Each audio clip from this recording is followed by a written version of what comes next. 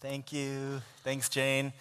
I love that, between our Angel Tree party and Josh Ritter's Shop with a Firefighter, it was such it was a special way for us to spend our Christmas this year, really thinking about what it means to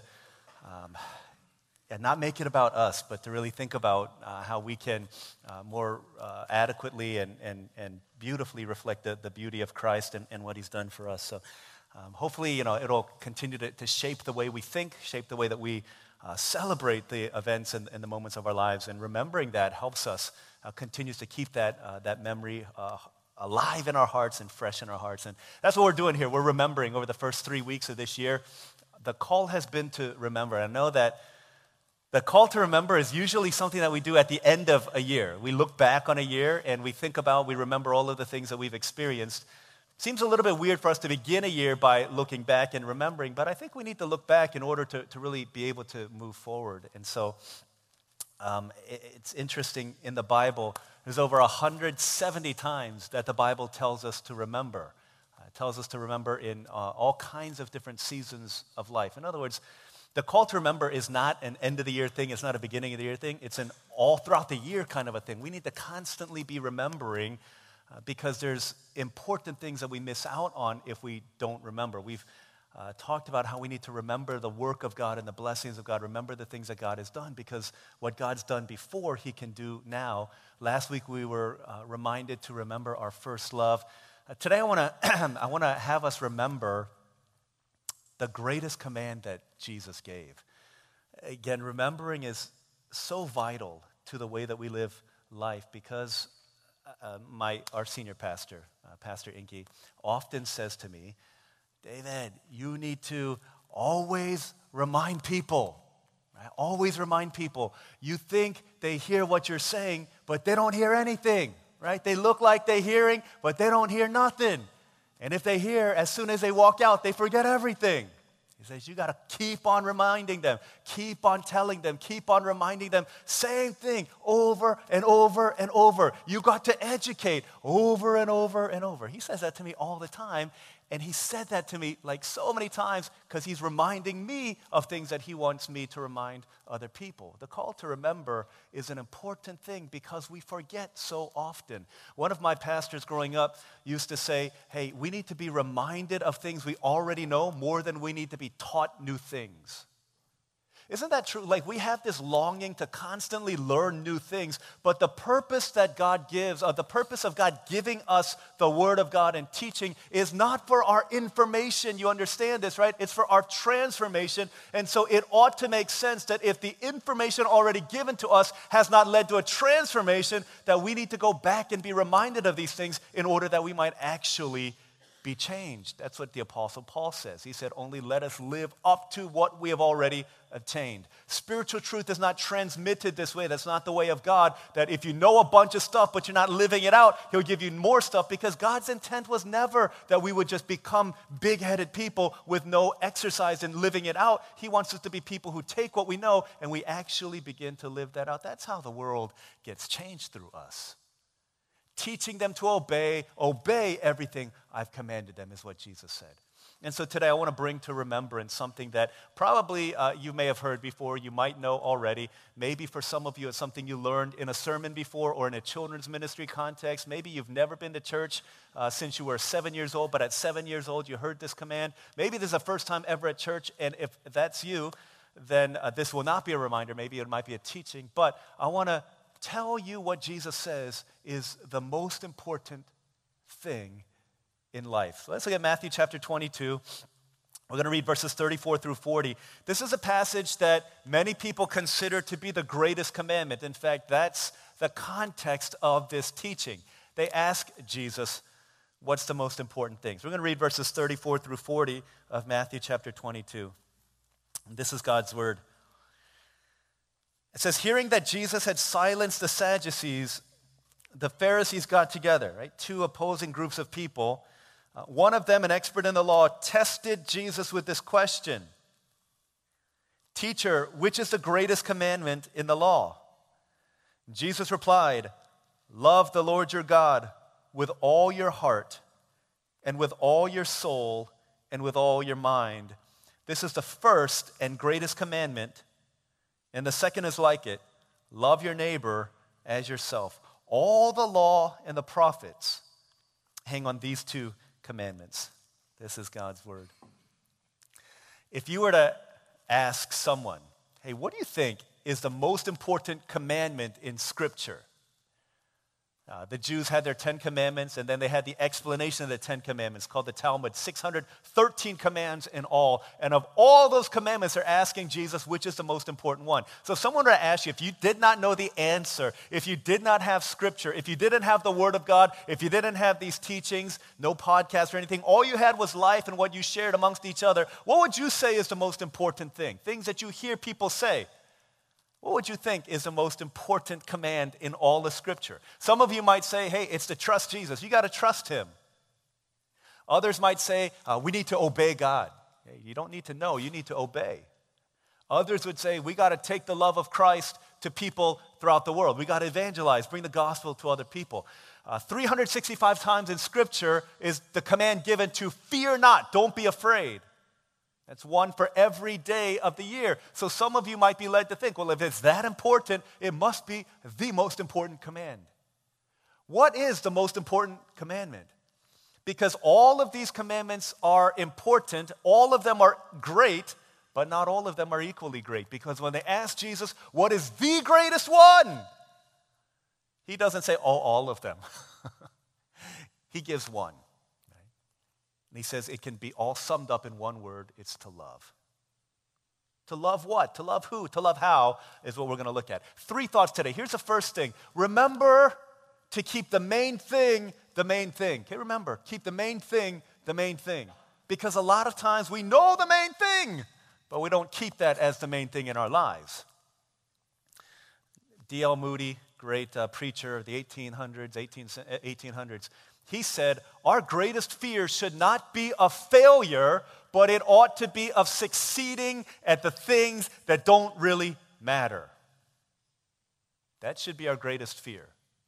Not of failing, but at succeeding in the things that don't really matter. Because a lot of times, y'all, we're spending our lives on things at the end of the day that don't really matter, and we're fighting to become successful and fighting to become awesome and fighting to become the best at things that at the end of the day don't really matter. They ask Jesus, what's the most important thing? What is it that matters above all else, Jesus? And he says, there's one. Let me tell you. Love the Lord your God with all your heart and with all your soul and with all your mind.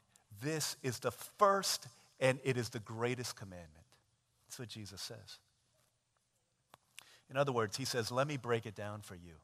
If you're a child of God, right? If you're a follower of Jesus Christ, if you're a Christian, there's one thing that you need to do, just one thing and one thing only, because if you get this right, then you'll get everything else right.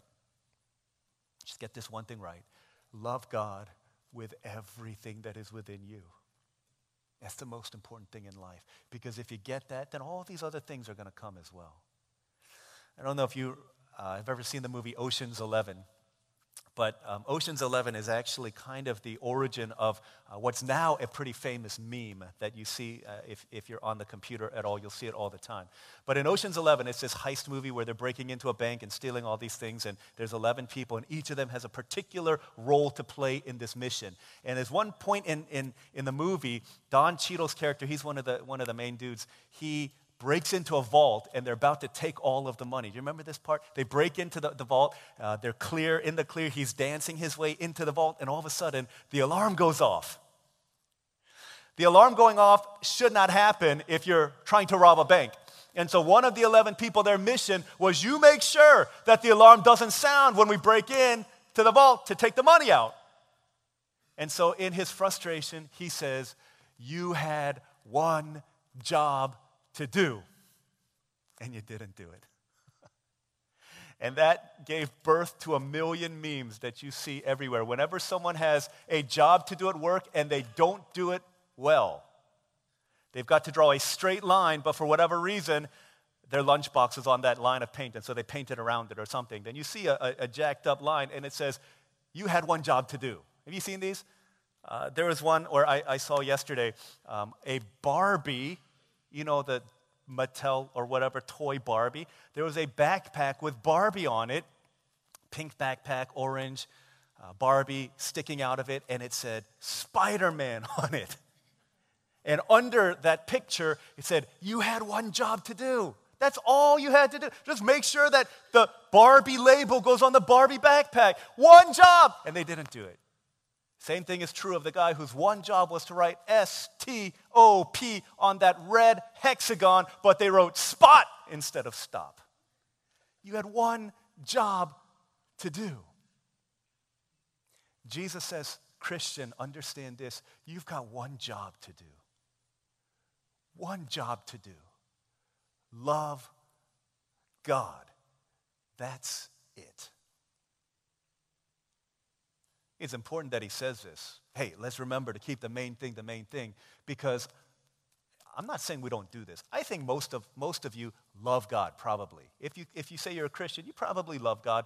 But the challenge is, and the temptation is, to make loving God a minor and to major in something else. And you remember that the greatest fear should not be of failure, but at succeeding in things that don't really matter. Who defines what success is? Who defines what really matters? It's not us. It's not your friends, not your boss, not your peer group. It's Jesus. He says, here's the most important thing. Here's what you got to get, Christian. Your one job that you got to do is to love God.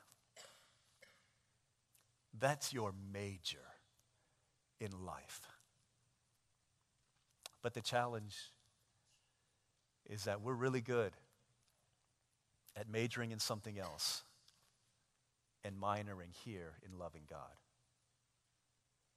If you're a church-going person, maybe your major is showing up at all the church gatherings. I go to house church, I go to our youth meeting, I go to Sunday school, I go to prayer meeting, I go to worship service, but I don't have love in my heart for God. You have majored in something besides loving God. Some of us are majoring in reading the Bible, and we're minoring in loving God. We're majoring at serving God, and we're minoring in loving God. We're majoring in loving people. Man, I love everybody. There's nobody as nice as me. Nobody's as nice. I love everybody. I give everybody a hug on Sunday morning. You major in loving people, but you minor in loving God. And getting it backwards means that we've missed out on what Jesus says is the most important thing. How are you doing as it relates to loving God? With all your heart, with all your soul, with all your mind. Because that's my fear for myself. Is that I would be good at doing a lot of other things, but not be so good at loving God. There were times where people said, hey, what do you want it to be said on your tombstone? Well, there's a lot of things. I want to be faithful. I want to be faithful. I value and I prize faithfulness to my God, to my family, to the people that I love. I want to be a great pastor. I want to be a great preacher. I want to be a great servant of God. All of these things. But at the end of the day, guys, if I do those things, but I don't become great at loving Jesus, then I've missed out on the most important thing. At the end of my life, that's what I want. You know what? That guy, he just loved Jesus. If I could get to the end of my days and people who know me, say, you know what, he loved Jesus, then my life will not be wasted. A lot of times, don't we do this? We're really good at all these other things. We're not so good at loving God with everything within. See, here's a tricky thing, because we can obey God and not really love him. We can come to church and not really love God. We can serve God and not really love him. We can sing about God and not really love him. We could study the word of God and not really love him. We could pray to God and not really love him. We could give our offering, even a lot of offering, to God and not really love him. But check it out. You cannot love God and not give to him. You cannot love God and not obey him. You cannot love God and not serve him. You cannot love God and not end up doing the things that he says. That's why when they ask him, what's the most important thing? What does it mean to be a success in the eyes of God? He says, here it is, just love God with everything that is within you. He says, with all your heart, with all your soul, with all your mind. In Mark's gospel, it adds, and with all your strength as well. That means your heart is the seedbed of who you are, your feelings, your emotions. He's saying, love the Lord your God with all of your emotions. But even in the absence of that, he says, love the Lord your God with all your soul.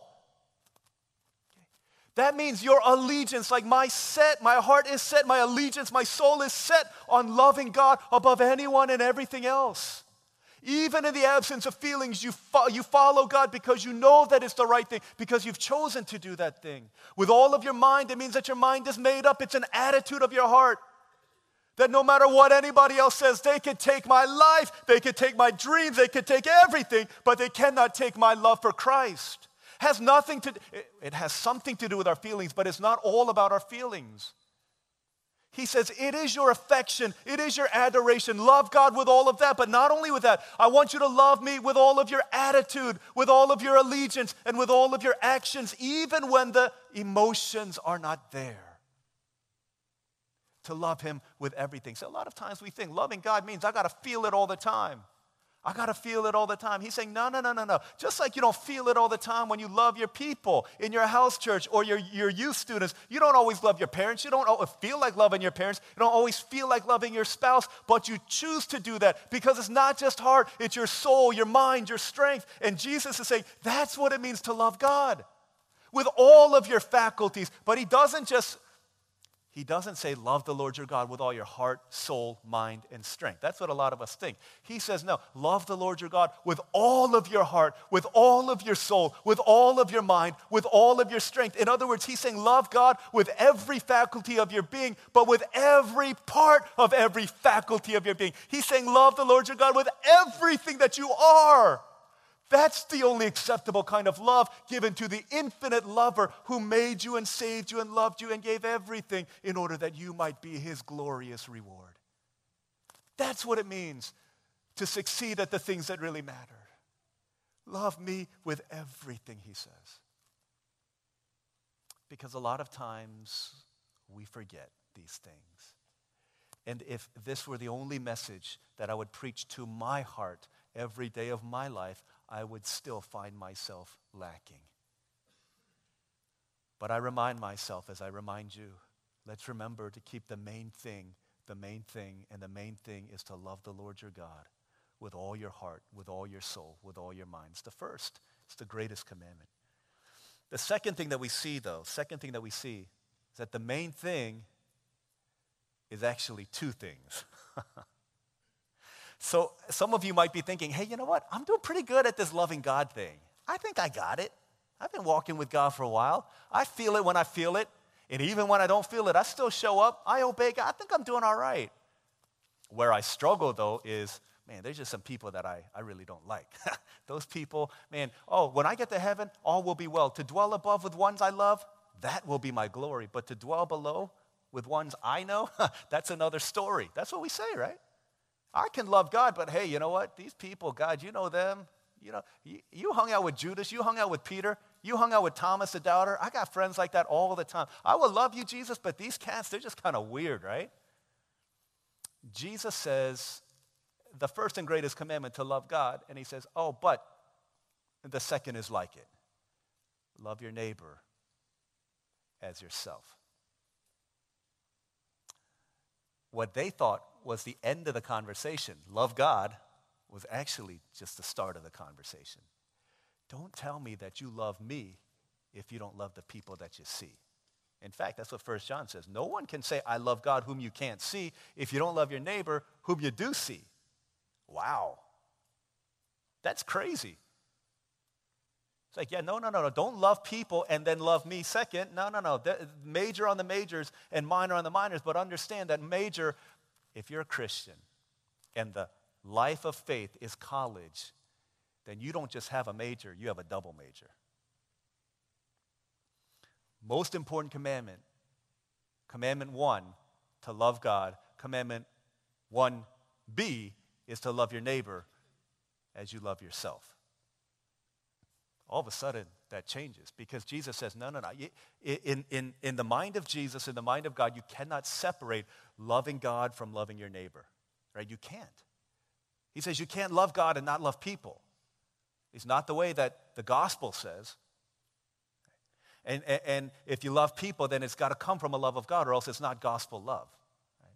There are a lot of loving people in this world, just by virtue of common grace. But he says you want to get this right, then you love God with everything, and as a result of that, you're going to love your neighbor as much as you love yourself. What does that mean, though? So they ask him that question. In another gospel, they say, okay, Jesus and Luke, tell us what it means then. What does it mean to love our neighbor, and who is our neighbor? Two questions. What does it mean to love, and who's our neighbor? Because we have in our mind a conception, an idea of who we think. And based on what love is and based on who our neighbor is, hey, we might be doing good at this. In fact, you might not even need Jesus in your life in order to fulfill this command if we do it according to our own definitions of love and of neighbor. We have our ideas of what love is. Let me tell you, there was this survey done by a bunch of professionals, old people who are working, white-collar folks, and they asked children between the ages of 4 and 8, hey, what is love? Like, what do you know about love? Can you tell us what love is? And I want to read to you what some of these children said. An 8-year-old named Rebecca said, when my grandmother got arthritis, she couldn't bend over and paint her toenails anymore. So my grandfather does it for her all the time, even when his hands got arthritis too. That's love. Right? That's what 8-year-old Rebecca said, right? From the mouth of babes. 6-year-old Chrissy. Love is when you go out to eat and give somebody most of your French fries without making them give any of theirs to you. Right? That's Chrissy, 6-year-old. You understand the mind of a child now, right? This is love. This is powerful. 6-year-old Tommy, love is like a little old woman and a little old man who are still friends even after they know each other so well. Wow, that's awesome. 5-year-old Lauren, I know my older sister loves me because she gives me all her old clothes and has to go out and buy new ones. Somebody got punked. 7-year-old Karen, this is what Karen said. When you love somebody, your eyelashes go up and down and little stars come out of you. I don't even know what that means. I've never seen that. Stars come out of you. So we have in our mind an idea of what we think love is. Your eyelashes go up and down and stars come out of you. That's what it means to love. But Jesus has a completely different conception of what love might be. And then they ask him, and who's my neighbor? You know why they ask him who his neighbor? Because in their mind, this is what they thought. As a Jewish person, okay, my neighbor is a fellow Jewish person, right? If you're a Gentile, I don't need to love you. I just love the people I want to love. That's easy for me to do. I can do. So they ask him, tell me who my neighbor is so that I can justify myself and let myself think that I'm doing pretty well. And Jesus tells him this story that flips all of that upside down, right side up, on its head. There's this Jewish man, and he's going on this road from Jerusalem to Jericho. It's called the Bloody Path. You know, it's called the Bloody Path because bad dudes would hang out around the curves, a very curvy road, and bad guys would hang out. And if people were traveling by themselves, and these bad guys would come, and they'd jump them, and they'd take their money, and they'd beat them up. It was a bloody path. And so one day, a Jewish man is walking on the bloody path, and just as you would have it on that path, he got jumped, and he got beat up, and people jacked everything from him, took everything, and they left him for dead.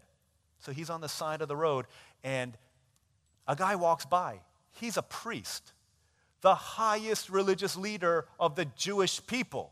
And he sees the man, and he says, you know what? If I touch him, then I'm going to get dirty. I cannot go to worship, and that's where I'm going. I'm going to worship. So he left him on the side of the road, and he went by. And the Jewish people are like, okay, it's a little bit weird, but he probably should have helped him, but debatable. Then a Levite comes by. Levite, kind of like a priest, kind of like a junior priest. He helps out in the line of the priests as well, works in the temple, things like that. And so a Levite sees the dude, and he's like, ooh, he got jacked up. Maybe I should help, but he thinks too, if I help him, I'm going to get dirty and I cannot go do the temple duties that I'm going to do. And so he goes to the other side of the road and he walks by. The Jewish people who are hearing this are like, wow, that's kind of, I understand because he's going to worship God and that's his job and that's huge and that's important. He's got to do his religious duty. Then Jesus says, and then a Samaritan came around, and the Jewish people, Samaritan, these guys are awful. Jews and Samaritans hated each other, sworn enemies. It is the worst of the worst. Samaritan is introduced in the story, and the Jews are like, oh, this guy's definitely not going to do anything. But Jesus says of the Samaritan, he looked at him, and he had pity on him. He bandaged up his wounds. He cleaned them off. He put him on his own donkey. He took him to the nearest inn and gave the innkeeper money and said, you take whatever he needs. I'll do for him. And when I come back, I'll give you more money if it's not enough to cover his needs. And the Jewish people are shocked. They're like, he did what? He paid for his Uber and gave him the credit card to the hotel? That's crazy. Who does that kind of stuff? So Jesus says, all right, now listen, Jews, listen. 2 Jews, a priest and a Levite, and a Samaritan. Who was the neighbor?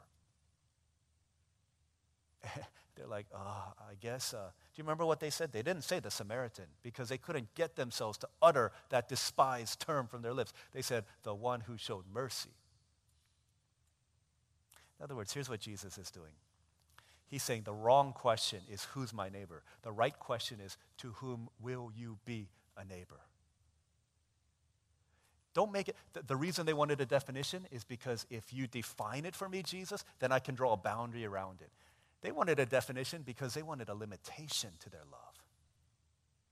Jesus is saying there is no definition. Everybody that you see, they are your neighbor.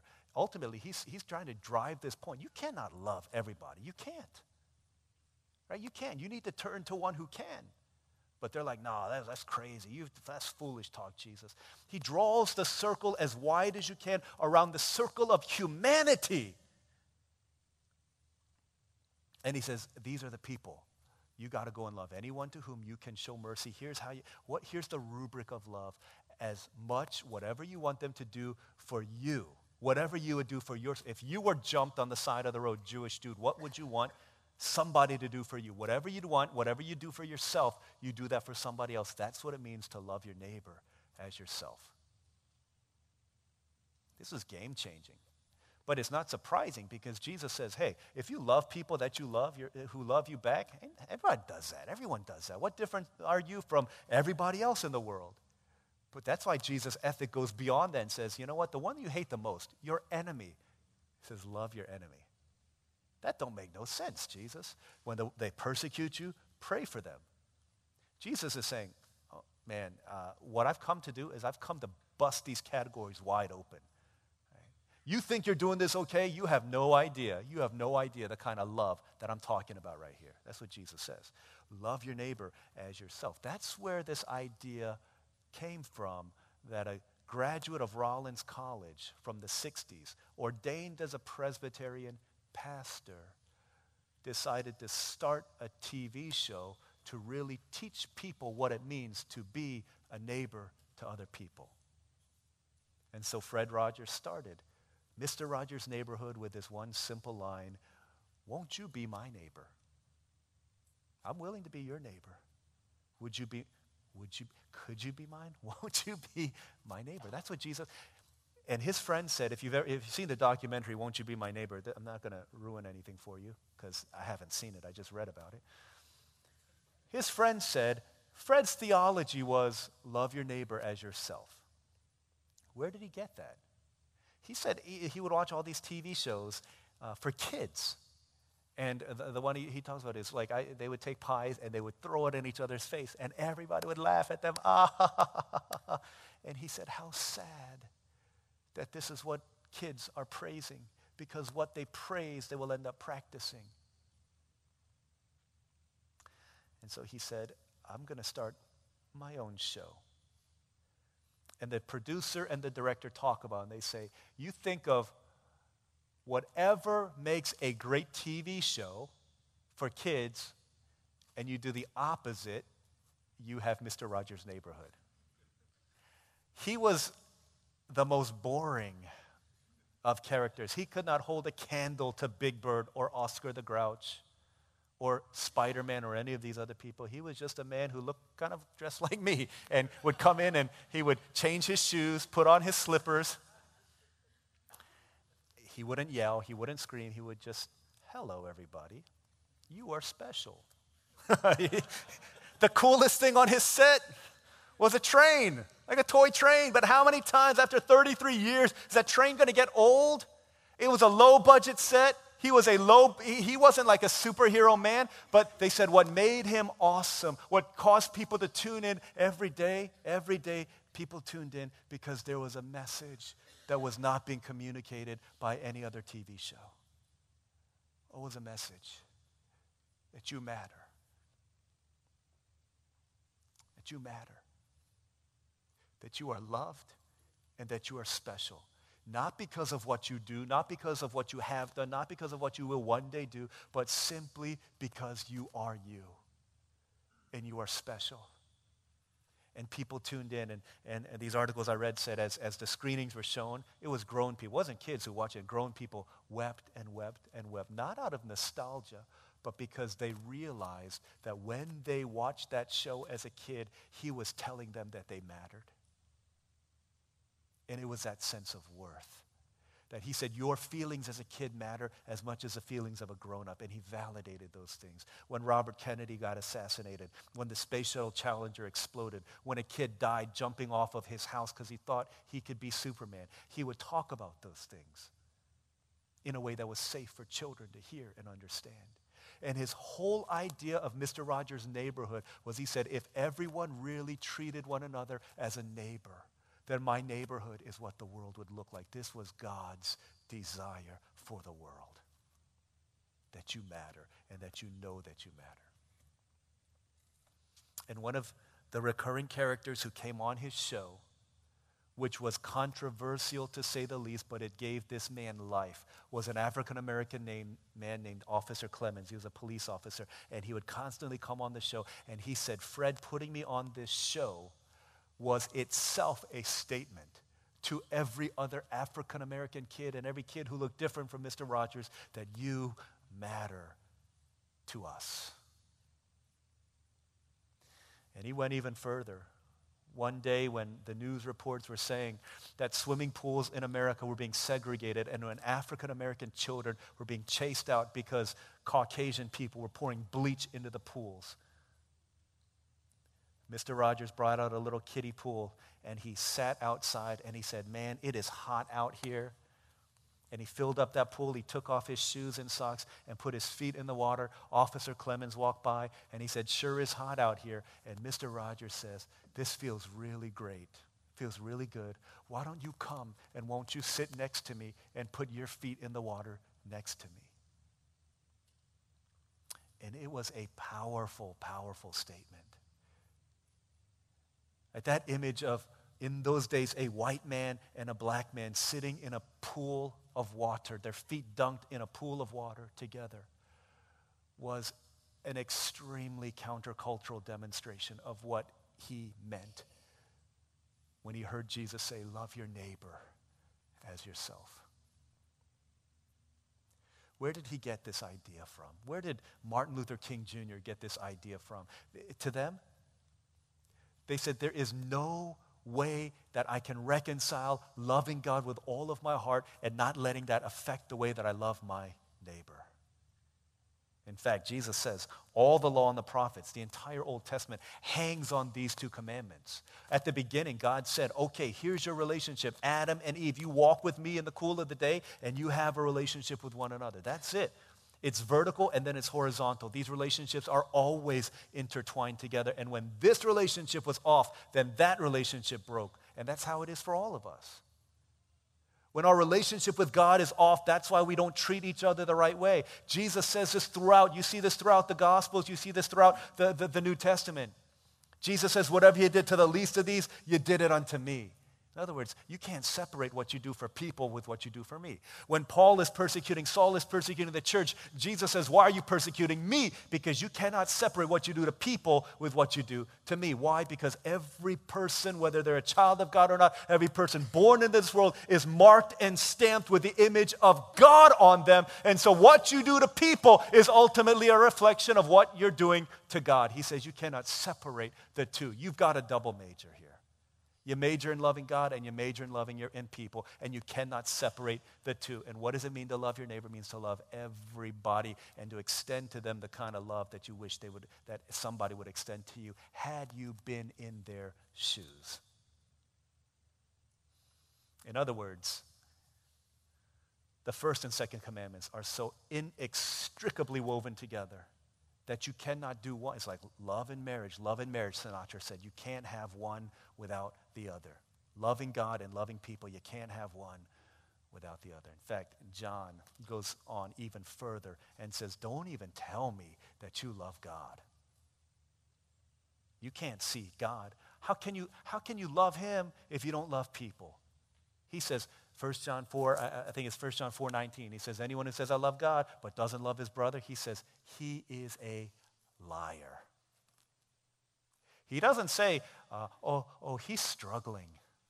He's backsliding in his faith. He's having a hard day. It's not his personality. He says, no. You say you lift your hands in worship to God, but you withhold your hands from your neighbor. He says, you're a liar. That's what he says.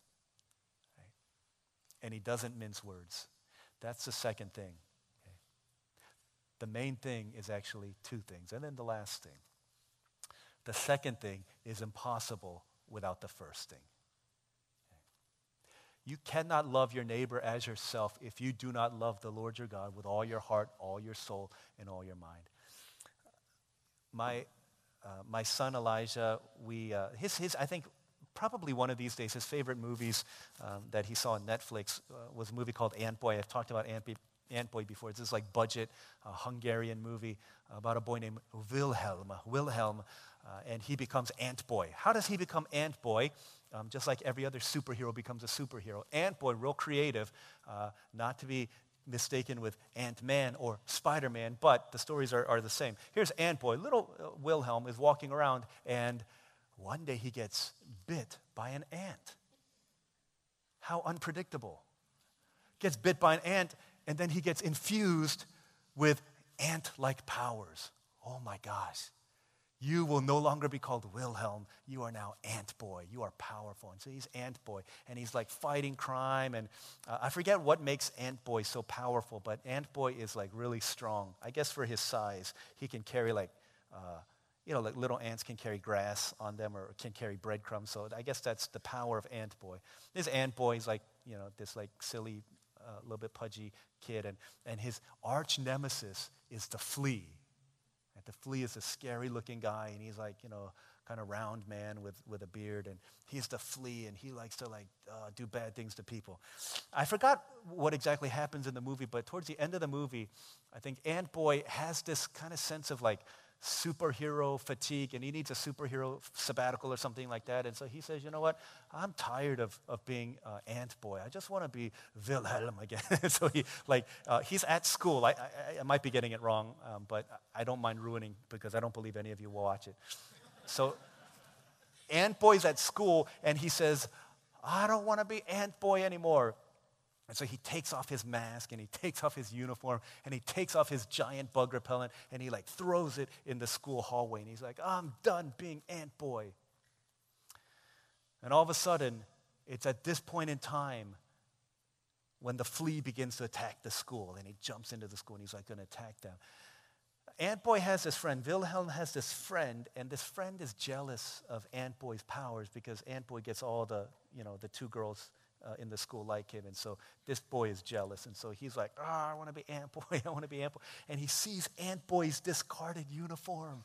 He's like, this is my chance. This is my chance to strike. And so he puts on the Ant Boy uniform, and he puts on the mask. He picks up the bug repellent. And at this point, Elijah gets really upset. He's like, this is so dumb. It is not going to work. He's not really Ant Boy. He just has the mask. He doesn't have the power. All he has is the uniform. That's all he has. It's not going to work. He's going to get beat up. And he got so upset. He got so frustrated. And he was right, because that pseudo Ant Boy didn't get bit by the radioactive ant. All he had was a uniform. And so he got beat up, and everyone was like, Ant Boy's a wimp, and on the story goes. And then it ends, and Wilhelm goes back and becomes Ant Boy and defeats the flea, and that leads to Ant Boy Part 2, which is coming up sometime. But maybe you feel the same frustration that Elijah did, or that other dude did. I've got the power, but then he cannot actually live out what he thinks he's trying to live out. Do you ever feel like, how am I supposed to love everybody? I think maybe this half of the room I can love, maybe like first couple rows because they're always sitting in the front and they're nodding their head. I think I can love all of them, but those in the back, man, those guys, I don't know about them because they usually the ones in the back come late. So I don't know about, how can I love everybody? That's what Jesus is saying. You can't. You cannot love your neighbor as yourself unless you first understand what it is to be loved. Secular psychologists, counselors will say, here's your problem, son. The problem, here's your problem. You don't love yourself enough. Because you don't love yourself enough, how can you possibly love anybody else? And then in a cloak of theological acumen, they'll say, Jesus himself said, you need to love your neighbor as yourself. But if you don't love yourself, you can't love your neighbor. That's your problem. And they might be on to a little something, but they would be scripturally and biblically false. Because it's not about, Jesus never said love. Hey, first of all, here's the first commandment. Guys, listen.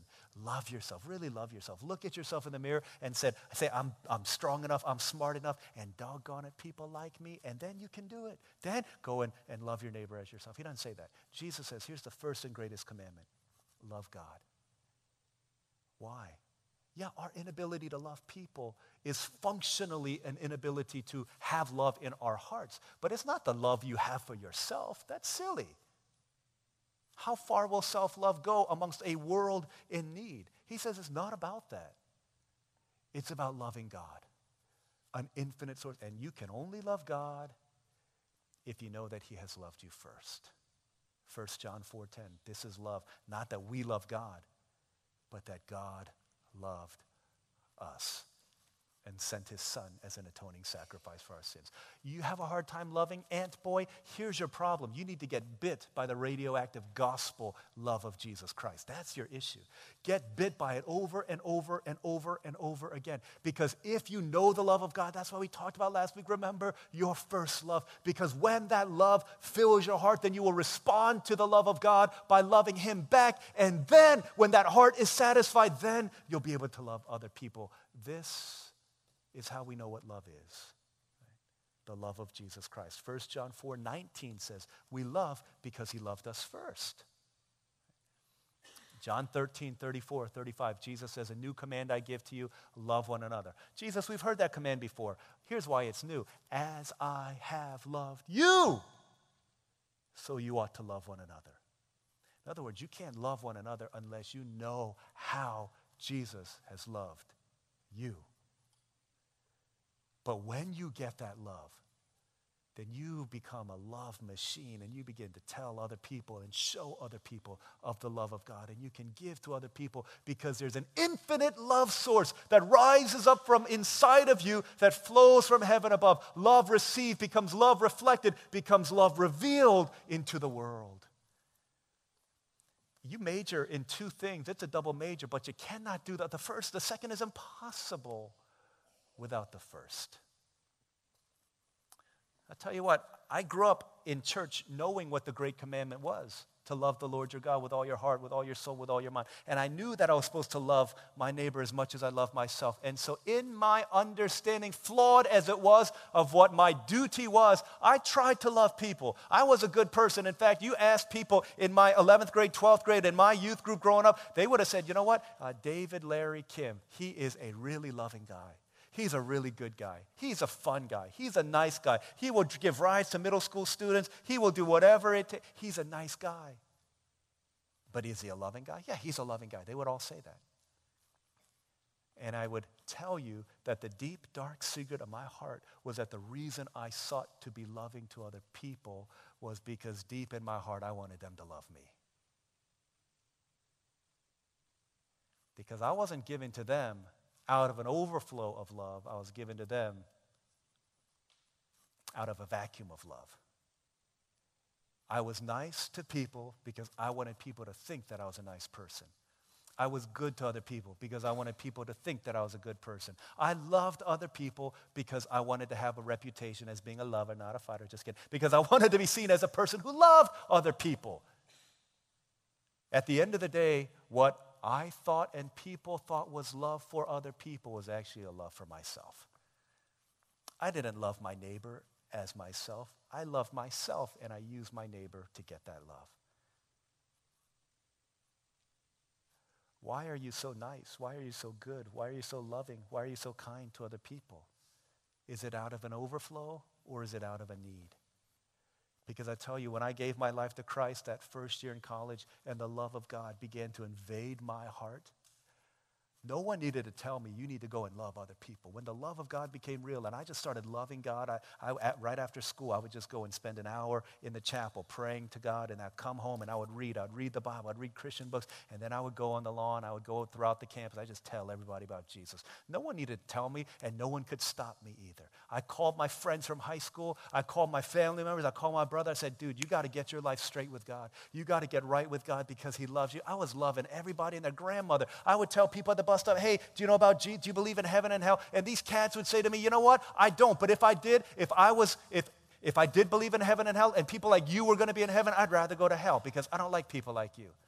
I said, hey, that's cool. I still love them. I still love them, still love them. Because no one could tell me to love and no one could stop me from loving because there was a love in my heart that was put there to stay from God above. Here's what I'm saying. If I could just break it down. We're not changed to love people because of a command. We're changed because of the cross. When the love of God becomes real to you, then you will love him in reply, and then you'll go and you show the love of God to people that you've never even met. People that you sit next to on the airplane. People that you sit next to, that you see sitting by themselves at McDonald's. You go and you talk to them because the love of God invades your heart, and it impels you, and it compels you, and it drives you outward. You cannot love people unless the love of God is central in your heart. But when the love of God becomes real, it changes us from the inside out. This is what it is, to remember the greatest. At the end of it all, our greatest fear should not be of failure. It should be of succeeding at things that don't really matter. Jesus says, here's what really matters. Here's the greatest commandment. Remember this, remember this, remember this. Tie a string around your finger. Write it, get it tattooed on your hand. Whatever you do, but remember, remember, remember. Love the Lord your God with all your heart, with all your soul, with all your mind, with all your strength. And love your neighbor as yourself. Right? The main thing is actually two things. The second, impossible without the first. But if you get this, Jesus says, by this, all people will know that you're my disciples if you love one another. Let's pray together.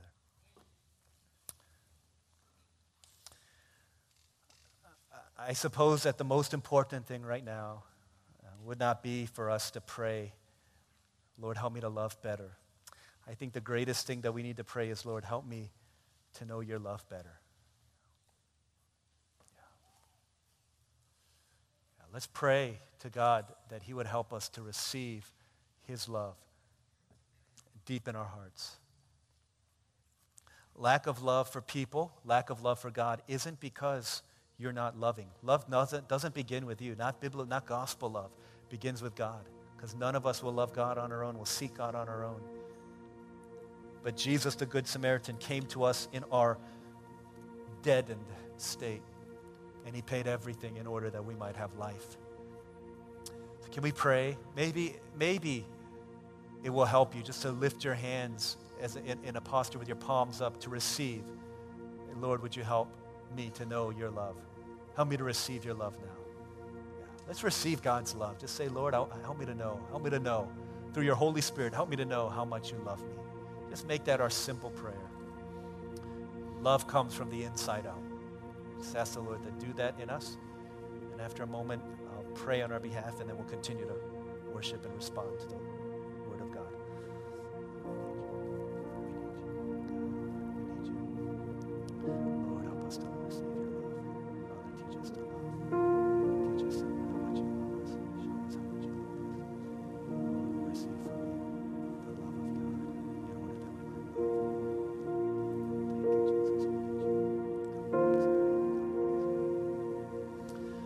Father in heaven, we thank you so much for your love and your grace in us. We thank you for a never-ending, never-failing, never-ceasing fountain of love that flows from heaven, that comes from Calvary. Thank you that God demonstrated his love for us in this. While we were sinners, Christ died for us. Pray that you would help us to receive your love in order that we would reflect your love to a world in need. May we remember this is what matters most. May we respond to you in love. We thank you. We love you because you've loved us first. As a result of that love, Lord, help us to love others. In Jesus' name we pray.